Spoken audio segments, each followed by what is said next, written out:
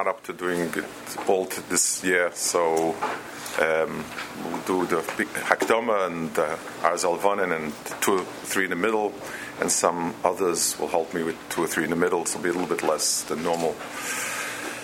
The Rambam says, Tisha B'Av Chamisha Dvarim Iru Boi, and he brings the Chamisha Dvarim, the Nigzei Sol Bamidbar, everything like the Mishnah, with one Shinui.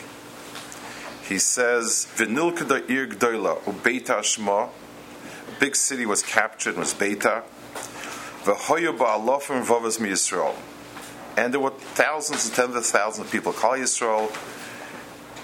I'm skipping a remark. V'nafal bi'ad goyim v'nergu kulam v'sitzar gdoilak mechor b'migdash. They were all killed out. Beita was captured and was utterly destroyed, and tens of thousands of people were killed out. That that's the way the Mishnah says it.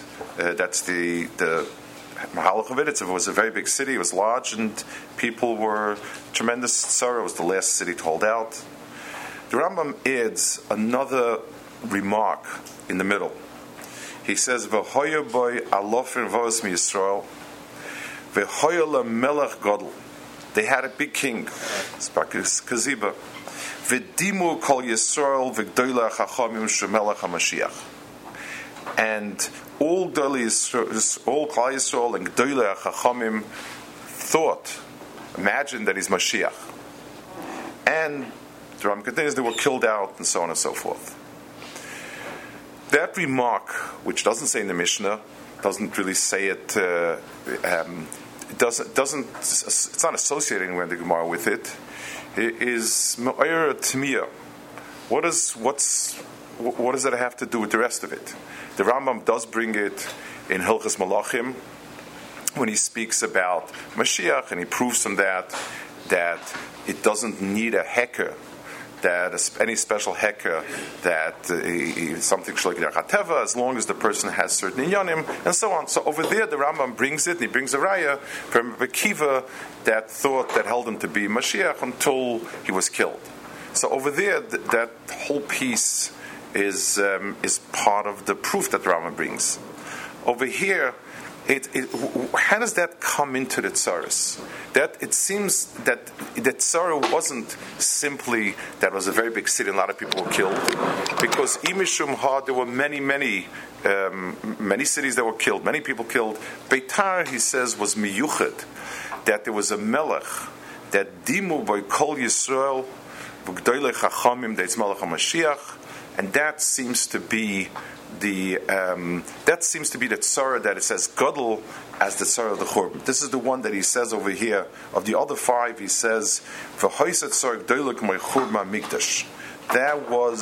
That's of all the 5, he singles this out as being equivalent. So we're going to mizbain a little bit on the v'dimu isay, on the unique tzar and the tzara of the Dimois Kol Yisrael and Roiv and Ume Chachmi Yisrael, he says, the Gdoile Chachamim. And we're going to try to understand a little bit the special knech, the special churban that lies in Beitar and in this Nakuda. There's a pasuk in Mishlei. It says, Toicheles Memusheches Machlo Leiv, that if a person has hope, and a person hopes for a long time, and the hope is not realized, and the person just suffers with hope, that's a heart sickness. That destroys the person from inside. There's one of the klolos in the parish of Teichacha. It says, "V'ifkarete aleichem beholos hashachefes v'sakadachas mechalois einayim u'medivos nefesh." So Rashi says, what's the machla? It says that these are inyanim that are mechalois einayim medivos nefesh. So Rashi says, "Ha'inayim tsoifois v'kolois liros sheyekel v'yirape." The eyes, a person anticipates that he's going to get healed, and then he doesn't get healed, v'yad iva nefashis shal mishpachta b'moisei. And then there's a special tsar in a person of a disease where there was so much hope that he would get cured, and then he doesn't get cured. So there's an inyan, there's a tchuna of a person that's called teicheles, that a person has hope, that a person has tikva, and when it gets dashed, in terms of the person, in terms of his tsar and tzara, it's la'ein sheer worse than it is if the person had no hope. If a person has no hope, so he doesn't expect better, doesn't expect different, and then so he anticipates the bad and he lives with it. When a person has a tikva, and when a person has a techeles, and it's mu'uchzav, Eov at the very end says, "Hein techalti muchzeves." If you destroy a person's hope, not destroy the hope, worse than that, the hope is misled. The person it comes to naught. He realizes that his hopes were false. Then it becomes unbearable. So there's a dimension of tsar, there's a dimension of tzara that takes the tsaras that are and makes them incredibly more devastating. Why? Where does it come from? What chelik of the einish? Where did we lose it? Where's the midah connected midah for that? It says that Klal Yisrael, Chazal say in Eicha, that the reason why we have the Seder Advarim in Eicha out of place, the pay in the ayin, is shekidimu pela ayin. It's going on the Chet HaMeraglim, and the Chet HaMeraglim was that they would that they didn't use their ayin, they didn't see the Metzias the way it should be, and then built the picture. If they would have seen and they would have said, okay, here HaKadosh Baruch Hu is paving the way for us. He's making levayas so that nobody can see us, and so on and so forth, and therefore it's a place to go to because HaKadosh Baruch Hu is being manning us.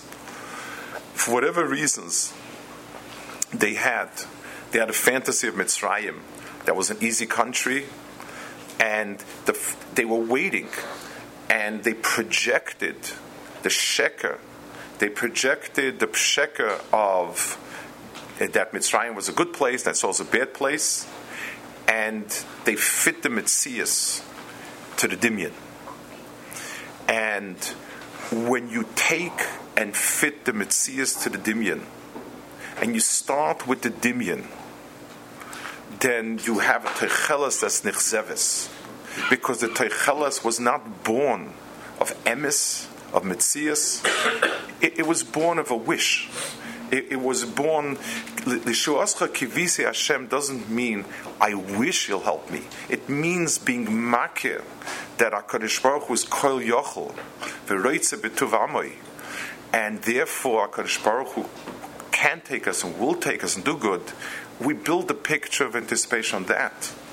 But if a person takes his own dimyan, so Klal Yisrael's Beicha B'chia Shel Chinam, they took the dimyan and pasted it onto the Metzias, and they corrupted the Metzias in light of the dimyan. So the Kilkul creates matzavim where Klal Yisrael will doir after doir after doir, will have dimyoinei shav of hope. And when those dimyonis become dashed, once again, the tsar and the tsar is devastating. The Al Shech HaKadosh says on that parsha, on the Mechalas Einayim, u'keneged ma shebechukoisei timasu ki timshuch einechem ki ma'astem ma she'ein lo tam lefi rois ein basa lachem Because your taiva wasn't happy with what you saw, and therefore you switch, and if at the first glance you're not happy with ruchnias, so you paint it black, and you find the light somewhere else, then it gets twisted around, and you have a mechalas enayim. Because since your enayim were mekulkul, they don't see what's there. They see what you would like, what you would fantasize to be there. Then you will find time and again that you dash into a wall because your eyes misled you. And that's the extraordinary tsar. That's the extraordinary oimek hachurban of v'dimu lahem. Kol Yisrael. Kol Yisrael fantasized the Mashiach. Because after the Churban, it must be. And also Chachmei Yisrael, the Rambam says. And when that's dashed, when that Teicheles is nichseves, then there's no more hope. And hope becomes very battered. If you go through the history of Klal Yisrael, even the semi-recent history, one of the greatest tsar, one of the greatest nadirs of Klal Yisrael in the histories of Klal Yisrael is every time there was a Teicheles Nichzeves. It's very easy for us today to sit back and to say, of course, Avada, we understand, but let's ask ourselves, let's think back a little bit. Let's go back to Shapsi Tzvi. Of course, today there's nobody thinks no, but Klal Yisrael has been sitting for well over 1,000 years in Golus. Everything is bad, and someone rises, and this person is unbelievable. In his heyday, he knew everything. He was up day and night, fasted taneis, he knew Kabbalah, was charismatic, spoke. The goyim fell before him. Hine ba. And we are so eager to latch on, because, like Rav Weigel mentioned yesterday, the Rambam, that there's a chiyuv not only to believe in Mashiach, but to be mechakeloi. So every nerve in our body is in tune for to wait and to hope. And here it is. He's here, and the shmur goes out, and people do tshuva. If you read the accounts, people closed their businesses, they sat and learned, and they did tshuva, and it was K'mar Kocha. And then when the sheker started being Gala, when they began to realize, it was so difficult. It was so difficult to let go, because another Techelos Nechseves for Dimur Kol Yisrael. If we understand why people latched onto it, we'd understand how devastating it was when it was destroyed. It left, its destruction left an impact that made it so vulnerable for so many other things. Klal Yisrael. I want to go to the more recent kufis and talk about. And again, it's very easy for us when we sit where we're from and look back. I want to understand Klal Yisrael in Eastern Europe and Western Europe in those kufis were shmatis. People who had so much ability, so much talent, so much energy, were condemned to live like shmatis, at physical dangers, denigrated, no ability to do anything. And here comes along an emancipation, and Jews are allowed to study. They're allowed to go to university. They're allowed to develop their talents. Yes, it's very easy to sit here in front of an Aron Kodesh and say, terrible, sheker, it's not frum, it's not this. But for people that are, imagine if we didn't grow up the way we grew up. We grew up as shmatis, as garbage, as no hope, no future. And someone comes and says, here, Jews are enlightened, they're smart, they're bright, you can do it. Do you understand why it sweeps everybody up? It wasn't the knowledge. It was the stature. My father lived in the door when it was a person. There was a stature. The person was chashiv. He's important. And yes, so it's not. It is. It's not. But it's chachma. It's this. It's that. The reason why people got swept up was because there was such a dearth of hope, and this hit a nerve of hope. I want to tell a story that I heard from my father quite a few times. My father was in Kovna Ghetto. We'll speak about some of these later on, Naz Alvanen. But my father worked in the brigade that brought in food to the ghetto. In other words, they would go out in the morning, they were allowed to bring an X amount of food. It was all under God. And that was what he worked at. One day, he sees a strange face next to him. In other words, somebody had obviously switched place with somebody else. The person was keeping a low profile. And my father recognized him. My father turns to him and he says, "Professor Shapiro." And he tells my father, "Don't speak so loudly. It's hush." Professor Shapiro was Chaim Nachman Shapiro, the son of the Dvar Avram. The Dvar Avram had 3 sons. One of them ended up in America. One of them, I think 2 were killed. I don't know. One of them was named Chaim Nachman Shapiro. Chaim Nachman Shapiro was a brilliant man. We would call him today more of a traditional Jew, I guess. He was a professor of Semitic languages. He was probably the only Jew ever to get Dutzent, was like a senior professorship in Kovna and in St. Vincent Kovna University, and then in Vilna he got a full professorship. You're talking about something which was impossible for a Jew. He was brilliant. He knew languages, and he wrote a 12-volume encyclopedia on Hebraic writers. He had 1 son, and there was a woman who worked for him in the good days in university. He had helped her a lot, and he had somehow managed to contact her, and she promised him that she'll take his child and keep him safe over the war. And so he told my father very quietly not to talk about it. They had managed to bribe the German guard. He was now going. They would go to the bread factory. She was going to meet him there. They would work out the exact arrangements where they would throw the child over the fence and so on, and she would take him.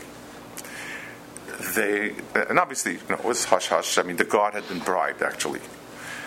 They got to the bread factory. She was supposed to be waiting for him. She's not there. He waits a few minutes, very, very edgy. He manages to call her up from the factory. The factory had a phone. And she said, "Don't worry, I'll be there, don't worry." And I don't know whatever amount of time, they had a half hour to gather all the bread, nothing doing. He calls back and she says, "I'll be there momentarily, don't worry." The guard said they have to go, and they bribed him again. And he calls her back again and again. Finally, another half hour, and the guard said, "We're going, or I'm shooting." And he realized that she'd been leading him on sadistically. And my father said he sat with him and he saw a changed person. He was a very proud person with the bearing and the stature, and it was like a balloon that you emptied the air out. He was a shriveled old man. And he told my father, "I once thought that there's goodness and emes in the world. I believed in it. I said, I did everything for this woman. If she would have told me it's dangerous, she doesn't want to do it, I'd have no problem. But to promise me and to lead me on sadistically, to burn a hole in my heart like this, so there's nothing in the world." And my father said the change in the person was so devastating. He, from a proud, dignified person who held himself, to a balloon emptied of air. That's Toicheles Nichseves. When everything you lived for, everything you hoped for, everything you believed in is gone. We laugh at communism today. communism tapped into a hope. It tapped into life. The life of the masses of people was wretched. The riches of the wealthy people was extraordinary. And someone tapped into an artery of goodness, chesed, fairness, and the Jews swept up with it. And there was a reason why they were all Jews. Because a Yid lives with a hope that the world can be different, can be better, can be good. Say yes, no. Once you learn to place the Dimyan ahead of the Metzias, then you get swept along because you're so eager to believe that there could be a world when people don't cheat each other. When a person who works 14 hours a day can have something to eat. And it swept everybody up and then destroyed it.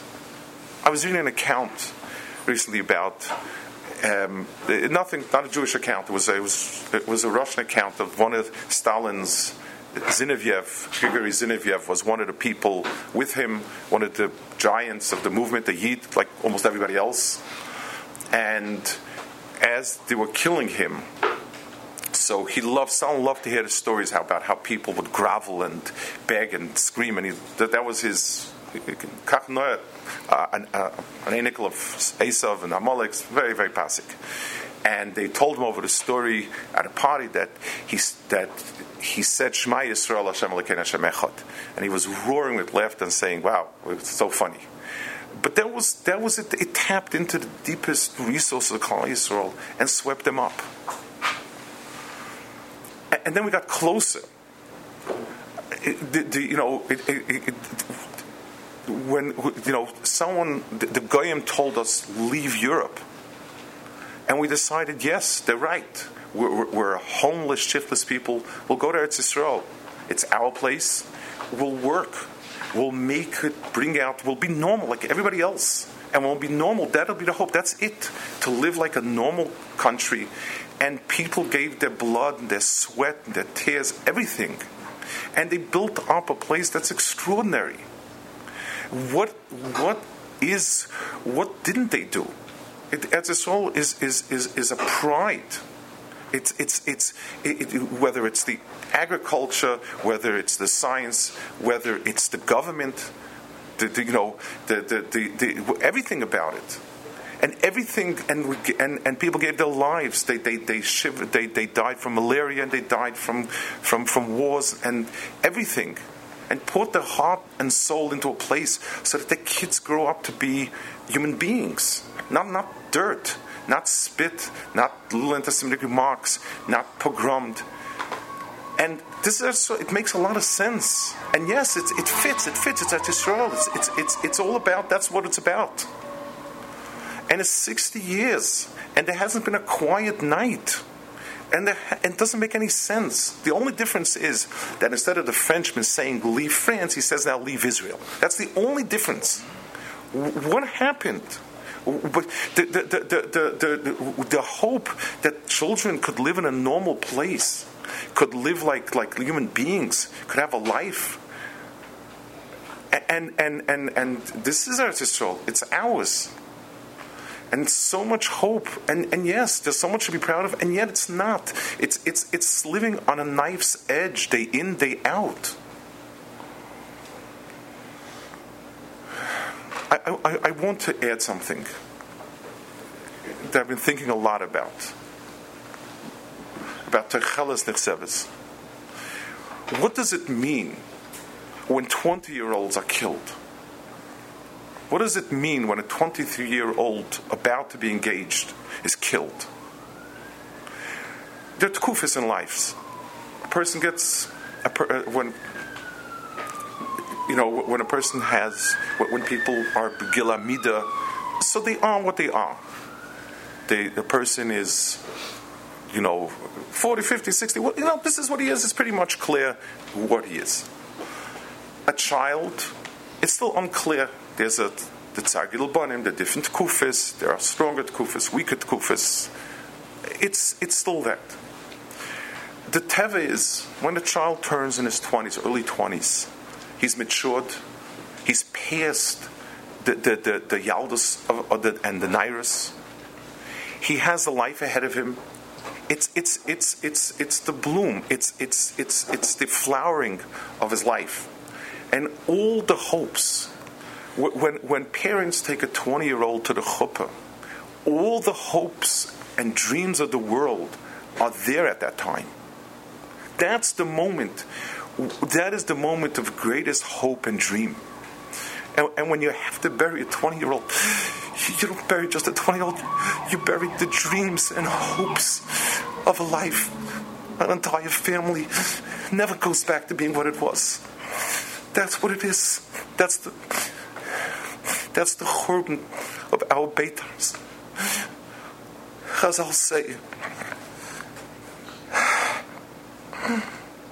Asaka de rispek chor beita, da have noig kave misyal nuka. Beita, what was the neknech? How was the chorv? The minig was that when a child was born, have a shosla arze.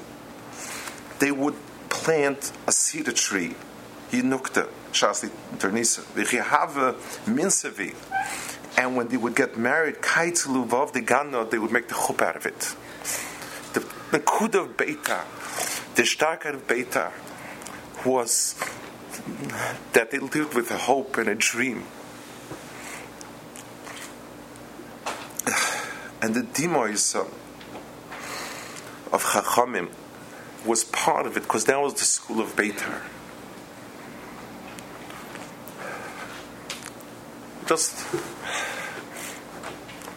It's the double churban. Beit has the sof churban,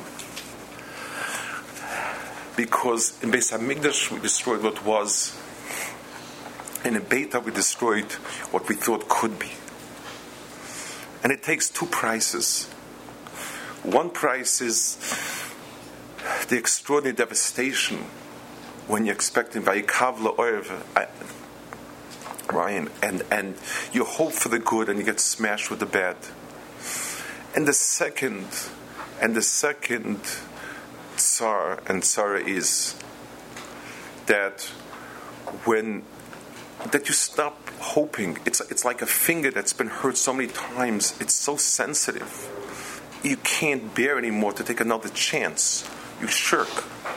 It tamps our hope. We've been there, done that, believed in it.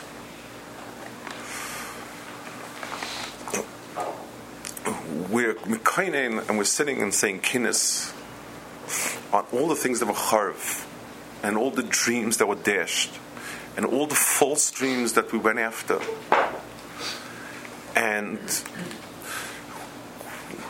we hope the tikkun is that not only that before HaKadosh Baruch Hu should be metakin our anayim and peh, that we should see emes, hope for emes, that lishuoscha kivisi Hashem, I should understand what to hope for. And when we know what to hope for, and we hope for it, then HaKadosh Baruch Hu, if we mechak eloi, we understand the loy and mechak eloi, then the toiv will come, the churbans will rebuild, and we'll come back again to the toiv.